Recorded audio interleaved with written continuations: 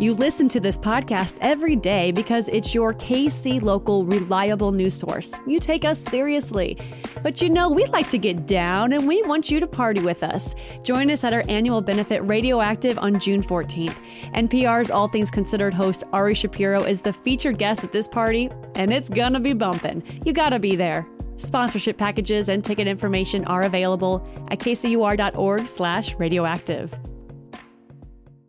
Up to Date wants to know what you're talking about with family and friends. You can text UTD to 816-601-4777 to tell us. Again, 816-601-4777.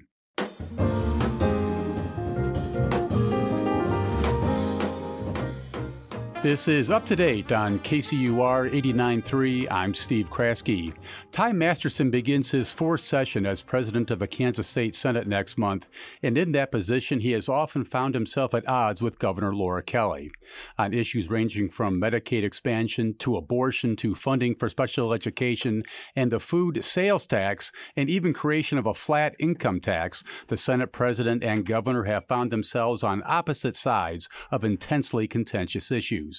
Ty Masterson is also building something of a national profile as he begins 2024 as the new national chairman of the Conservative American Legislative Exchange Council, otherwise known as ALEC. The next session of the legislature kicks off in less than a month, and Senator Masterson joined me on Tuesday afternoon to talk about what lies ahead. Senator, thanks for your time. Nice to have you here in Kansas City. Well, thank you for having me. Well, you're the president of the Kansas State Senate. Why did you want that job? How much do you enjoy it? It's a good question. I'm not even sure "want's" the right word, but it felt like the role. I wanted to be productive, for, I have 6 children and I'm concerned about the next generation, and I want Kansas on the right trajectory. So, and at the time it felt like the right place to go. Is the job what you thought it was going to be? I think it's like most things in life. There's things you really enjoy about it, things you don't, right? There's things you expected and things you didn't. It was the little things I didn't expect. They wanted me to decide what color the sergeant of arms jackets were. And I thought, why are you even asking me this? I said, go ask Don what color jacket he wants to wear. Right. We'll go with that. So, it's life is about relationships, and the legislature is very much about that. So most people who are elected are pretty much type A. So you've got a lot of, bold people in a room trying to make some difficult decisions. Those parts can be difficult, but I think that's, I feel, lack of a better term, I feel like God called me to be there and manage those relationships. Remind me what special authority comes with being the president of the Kansas State Senate. So it's not unlike what typically, I know you, Steve, have been involved in politics, or at least around it for a long time. The president of the Senate in Kansas is very much like the Speaker of the House. You pretty much decide most everything. You decide who's on what committee, who chairs it, who vice chairs it, where you sit, where your office is, those type of things. And then you're deciding what, just the whole agenda and how that works. I have a good majority leader to work with and a good vice president as well. So, but for the most part, there's not much you're not in charge of in that seat. As I mentioned in the opening, Senator, you and Governor Kelly have found yourselves on the opposing sides of a lot of issues. Both of you at times have had tough things to say about the other. How would you describe your relationship with the governor? How do the two of you get along? Honestly, that doesn't even feel like an accurate description. I would say Laura and I have an authentically positive relationship. Now, we don't agree on much. That is absolutely correct. But she was my ranking member of a committee I chaired for several years. So we worked together. There's a group called the Conference Committee, which is a small group of the committee that works some of the issues out, and she was part of that. And so we have, I'm very candid with her. She's very candid with me, but we're pleasant about it. I think I wish you could see that broader in politics. It's, this new generation equating disagreement with hatred is a problem. I mean, it's not healthy for us. So we do have a positive relationship, but I will be the first to agree. We do not agree on a lot. We have very different perspectives of what's good for Kansas and what's good for our people and what helps the poor and what doesn't. And that's where our discussions come. But as you know, 80% of what we do in that building is generally non-controversial, right? It's that last 20%, and really even maybe just that last 7 or 8%, right? That are the big issues, though, right? They're the big, everybody talking about them kind of issues. I was going to say, Senator, the public perception, at least, is that the two of you are at loggerheads about every other day of the week. That's actually a false perception. I actually meet with her more than I met with the prior governor. We actually once a week, and we're talking about, because there's a lot to discuss and work out when you're in divided government, right? And I think that's where we need to be. And if you don't discuss it, you can't work through it. If all we're doing is taking pot shots at each other in the media, right? I mean, that's a fundamental philosophy in the way I manage, and I've worked on that with the House as well. That I don't. It's hard to disparage personally somebody you actually like as a person. I believe it's possible to like and care for somebody you adamantly disagree with, and so we work to manage that relationship in that manner. Well, let's talk about some issues that'll be coming down the pike this session. You've just toured the state promoting a flat income tax that the governor opposes. She just toured the state promoting Medicaid expansion, which you oppose. So the disagreements continue. Let's talk about your support of a flat income tax, which would establish a single rate that all taxpayers would pay, as opposed to the more progressive income tax the state has now, which offers multiple rates depending on one's income. This is a chief priority for you. Why? Yeah, no, that's a great question, and it is a chief priority because you're seeing now, and by the way, flat tax kind of has its own connotation. Single rate's probably a better describer, but honestly, even the single rate plan is 2 rates, 0 and then the single rate. So there's a large exemption at the bottom, right? And we'll talk about that a little bit. But the structure matters, and if you look across the nation, it's really no longer debatable that the states that weather and recover from downturns the best, honestly, the top tier is the no income tax states, right? You see it, Florida, Texas, Tennessee, pick your state. The next tier of states that weather and do better, and it's starting to be understood and states are changing, are those single rate flat income tax states. I like to point people to the state of Utah. It's been number 1 in this publication called Rich States, Poor States, which analyzes the tax, everything, property, sales, just the tax environment in all states. And Utah is similar in size to us. It also does not have a beach. I give them mountains, but they're similar, and they are growing. And so we need a structure in place that works. It's the opposite of what the progressive structure has done. And if you look across the nation, again, if you look at the other side, the high progressive states like California and New York, they are losing population. And to take a state like California, which is probably the most divinely blessed piece of dirt in this country, right? You think about beaches and mountains and Napa and Silicon Valley and great weather, you have to be pretty abusive from a government perspective to have more people leaving than coming, because people will take a lot to live in such a beautiful place. And then New York, it's losing population. You see it; they're losing congressional representatives because their population is dropping, and so that is beginning to be understood. And it's like another 9 states in the United States have moved in this direction towards that single rate and about the structure. So for me, it really is about the structure. The progressive rate we have now, and this is what gets misunderstood a lot, right? So you have your lowest tier at 3.1% for your first 15,000, 5.25 for the next 15, and then when you become wealthy at $30,000, you're paying at the top rate, 5.7%. And so that tax plan that we were talking about did 2 key things. They're all you're hearing out now in the general information flow as well, going for a flat tax or single rate. The 2 major tenets of that plan, one was a complete elimination of income tax on Social Security. We're one of 4 states that even tax it. It's unnecessary, and it doesn't help our fixed income retirees. The other one was a 100% tax cut for the first 10,000, a complete abatement of tax on the first 10,000. So that plan we had was a tax cut for every single person. And so, that first tier was 3.1 and now it's going to 5.1. Well, the first 10 go to 0. Well, the governor's point was the state simply couldn't afford it. And that's absolutely false. You want to talk about the most expensive tax cut we did was the food sales tax, right? So, and it was completely sustainable. Honestly, in our internal meetings, I thought she was going to sign it. I thought she was going to let it become law because we'd gotten really close. And to show you how popular it was, we were one vote shy of a supermajority in both chambers. That's what stopped it, right? She vetoed it.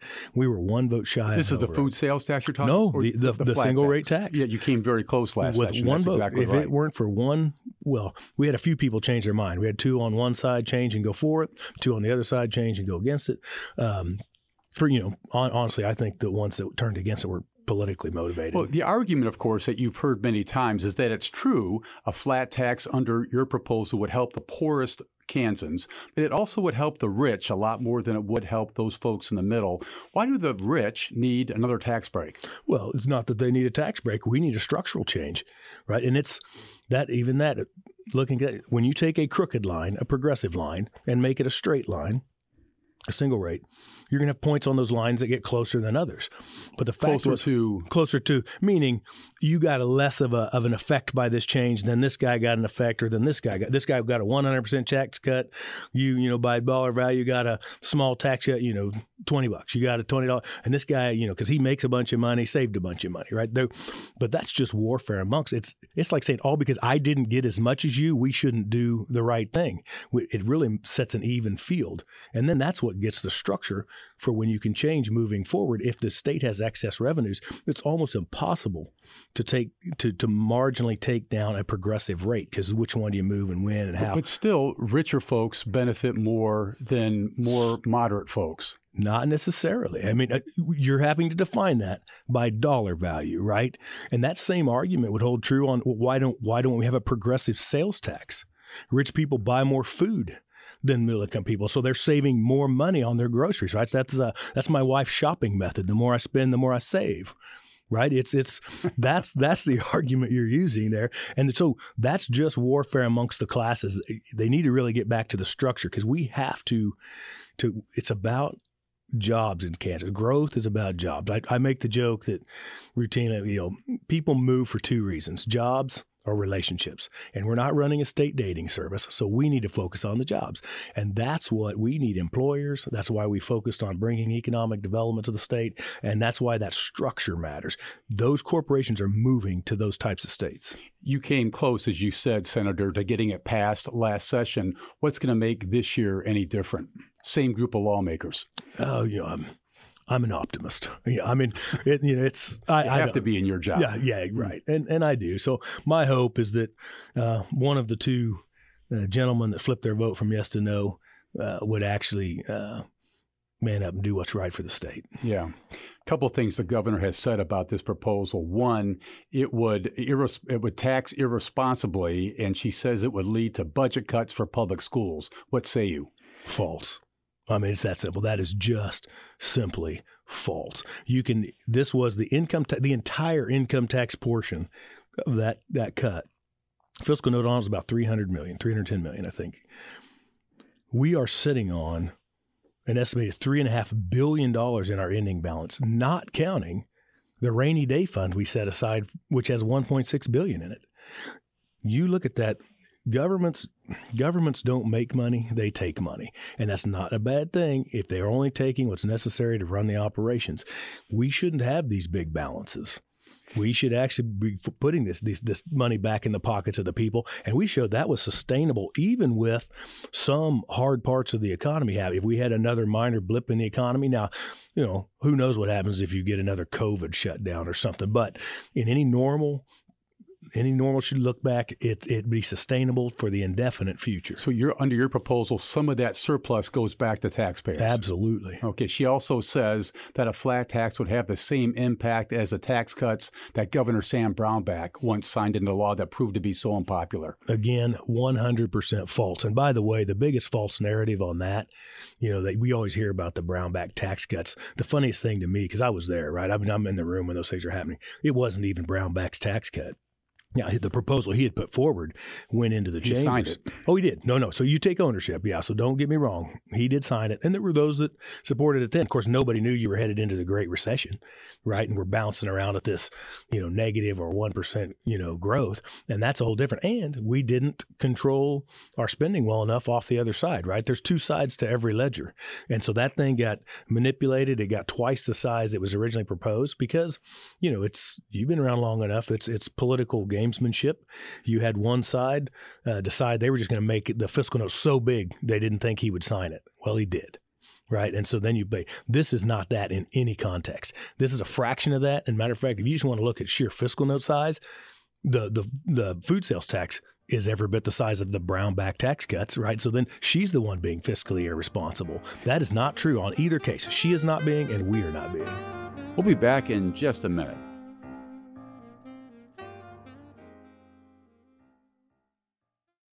Hollywood writers are obsessed with the concept of an asteroid heading towards Earth and destroying civilization. But is this something we really should be worried about? I'm Kate the Chemist, and on my podcast, Seeking a Scientist, we meet the mastermind behind a real-life mission to divert the path of an asteroid. Subscribe to Seeking a Scientist, made possible by the Stars Institute. I'm visiting with State Senator Ty Masterson. He's president of the Kansas State Senate. Let's stay with taxes just for a moment, Senator. Another concern of yours has to do with taxes and rising property tax bills across the state. You want to cap how much property values can rise each year, and you put that number at 4%. Why is that the right way to go? Well, because honestly, it's the right way to go because you need to allow some margin of growth. And if you look back over history, and even for government, I hate those words even coming out of my mouth, but so 4%, if you look back over history, that's about the rough, 2.5%, 3% growth in government. So there's plenty there. But what we're trying to get to is we are, especially in growth areas like our Johnson County area, and even some down around me, I have a gentleman who lives across the street from me. My neighbor is probably a perfect example of what we're looking at in the sense of it was built in the 60s.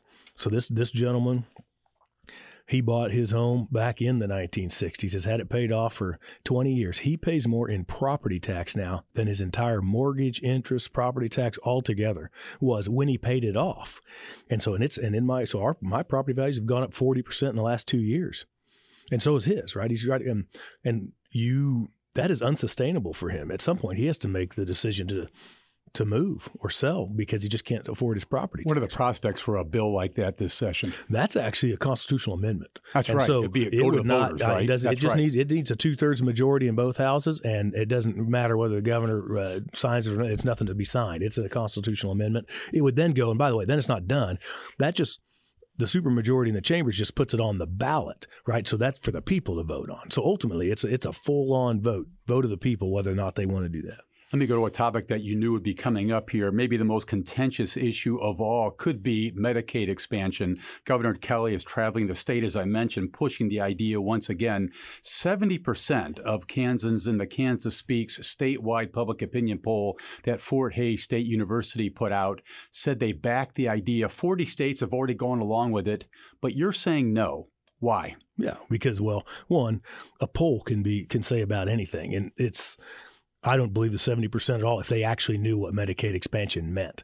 And I'll give you an example. We did a focus group, and it was you had to vote. You had to be a self-described, registered independent, self-described moderate, and have voted in the last 3 of the 4 elections, right? Because we want to see what is the middle saying about this, because I want to know. So 9 people qualified, live poll, 5 of them from the Johnson County area. Well, when they asked the question, do you think the state should expand Medicaid? Only 2 people even knew really what it was. And when it became known that it was not what the general population seems to think, the majority, that expanding Medicaid is expanding services, right? That you're that the low-income mother, the disabled, those that qualify for Medicaid will have additional services. That is not what Medicaid expansion is, but that's the perception. So if you say, hey, should they have more services? Yes. I think most people would say yes. I think the way that question was asked in that poll, I think most Kansans say, sure, that you have the federal government pick up 90% of the tab for more health care services for the poorest of Kansas. Oh, see, so there you go. See, that's just it. It's not more health care services. It is not. There's a finite number of physicians physicians, doctors, providers that will even see Medicaid pay. You have a finite number. So here's your moral quandrum and where we differ, right? There are three things we know now because it's been expanded in many states, and we can now look back. They said it would save rural hospitals. It has not. As many hospitals closed in expansion states as they did in non-expansion states. It appears to make no difference whatsoever. They said it would help us with the emergency room. It has not. Emergency room has gone up, and it has displaced actual currently eligible Medicaid because you have such a finite number of doctors that will even see Medicaid patients. So it is displacing. There are other stats that say that rural hospitals are less at risk in states that have expanded Medicaid. They range from a low of 3% in Nebraska, 21% in Colorado. In Kansas, it's 4 of 5. Nearly 80% of hospitals are said to be in risky financial shape. So just look at the data. I mean, that's so you can numbers don't lie. People lie about numbers. I mean, whatever that saying is, right? It is not. There are just as many hospitals closed. And you could say, so I'm running a hospital and I'm in a net negative operation of $1.5 million every year. And my Medicaid, if we expand Medicaid, I might get an extra $150,000. I might be less likely, but I'm still 100% likely to close, right? It doesn't change my probability. It's about the reimbursement rates. Right, that little one, the hospital that just closed over there in Fort Scott, right? It was about, they were trying to become a rural hospital. It's about the reimbursement rates. It is. So the question you have to ask yourself is it okay to have the truly disabled, the current Medicaid population, have less opportunity to have health care to allow for my 19 to 64-year-old able-bodied adults to have more? That's the question in Medicaid. Because you're saying there's a limited number of Medicaid doctors out there who will consider those patients. And it's you get been more proven. People trying to access those doctors, they'll have more trouble getting in to see them. Which is factually happening. Look at the studies. The studies are actually being honest about it. They're not looking. Now, I've also seen studies that said, well, I've got a marginal better increase of health outcomes in this population. Taking Medicaid patients if the reimbursement rates are higher. Yes, you would actually get more. You would actually get more opportunity for coverage because insurance doesn't mean I'm getting health care. It means I've got coverage if I go in, right? It doesn't mean all because I expand a program. And the 90-10 deal, I said, I know that's tempting, but the truth is there is a 100% chance that doesn't remain 90-10. Right, it's just unsustainable. But there isn't a single of all the 40 states that have expanded Medicaid, Senator, not a single one has said, bad deal, we're going back to the old way. Oh, 100% disagree with that. It depends who you're talking to in those states, right? As a matter of fact, I was just with the speaker. But no states have rejected it. Oh, nobody's well. Once you open something, that's like pick your thing. Let the horse out of the barn. You're not putting those types of programs back. You just can't do it. No, because then there's just no way to reverse something that large. That's why it's so important that we stick to helping our truly disabled first. Governor Kelly's argument, and again, you've heard this many times, Senator, is that the Kansas taxpayers are spending tens of millions of dollars every year to pay for health care in other states because we've chosen not to expand Medicaid in this state. What about that? Also false. Look at what's happening is it's just deficit spending. We're not sending our tax dollars in there and they're going to spend in other states. We're consuming our own tax dollars. We're leveraging that. All these other states, it's leveraging that. Your tax dollars aren't being sent, not coming back. They're not getting there at all. We're just going into further and further debt. There's also studies that show that health outcomes for those living in Medicaid expansion states are better than those in states that have not expanded Medicaid. That's the manipulated data I was talking about earlier. You're only looking at one side. You're looking at just that 19 to 64 able-bodied. You are not comparing the whole picture of what is my downside over here of those that were prior eligible who are now not getting the service. That's not a holistic look at that population. Let me ask you this, Senator. Some of your legislative colleagues complain that they've never been given a chance to vote on Medicaid expansion because leadership has denied them that opportunity. Will you commit today to giving senators an up or down vote on Medicaid expansion this next session? Well, you're in luck. I already have. My very first session in as president, that came up on our floor. We debated it and it voted down. Will you do it again? If the House does anything with it, I'll do something with it. Okay, the House has to come first. Yes. Let's turn to marijuana. It's another popular idea. Again, the polls show that 70% of Kansans in the Kansas Speak survey say they want it legalized. Why not? Again, it goes to, you're thinking of the palliative care, other folks who just want to enjoy it. Oh, no, that's recreational though, right? And recreational was not addressed as a majority, right? So then maybe that's to your point, right? We say medical, but it's really recreational light. Well, the poll said recreational marijuana favored by 7 of 10 Kansans. Again, you answer that. If you look at that question, I think most people would answer yes, but they don't know what they're actually saying yes to. Look at Oklahoma, right? So that came by proposition. Medical marijuana came in by proposition. They now are overgrown by 98%. I spoke to their AG and to the DA guy. 1.8% of their production fills every medical card in Oklahoma. And now you have farms being bought with cash. You have Colombian, Russian, Chinese gangs. You have kids, getting a hold of that. We've been had in Wichita because we're close down there. We're just in the news cycle the last few months. There's been kids that have just been they've been getting a hold of edibles and getting themselves in a really bad condition. Even no to medical marijuana? Yes. Right. Okay. So it's a door. Now here's where I would say I'm actually open to true medical marijuana or to palliative care or those. I am open to that. I am not saying no. I'm just saying we don't have any real studies on dosage and distribution because you don't. Where else do you smoke medicine? Right. I mean, you don't. Right. I mean, so it's if it truly is, I'm a believer there is a medical benefit in that plant. I have no problem with that.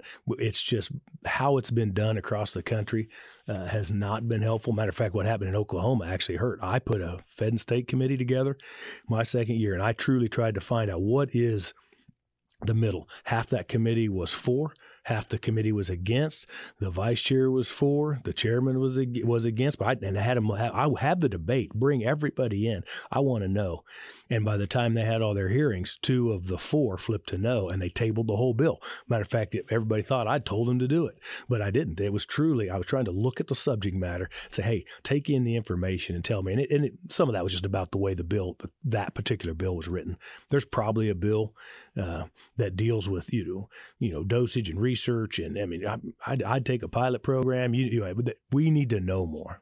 Just a couple more final questions. Again, I'm visiting with Senator Ty Masterson. He's president of the Kansas State Senate. Another priority of the governor's is to increase funding for special education.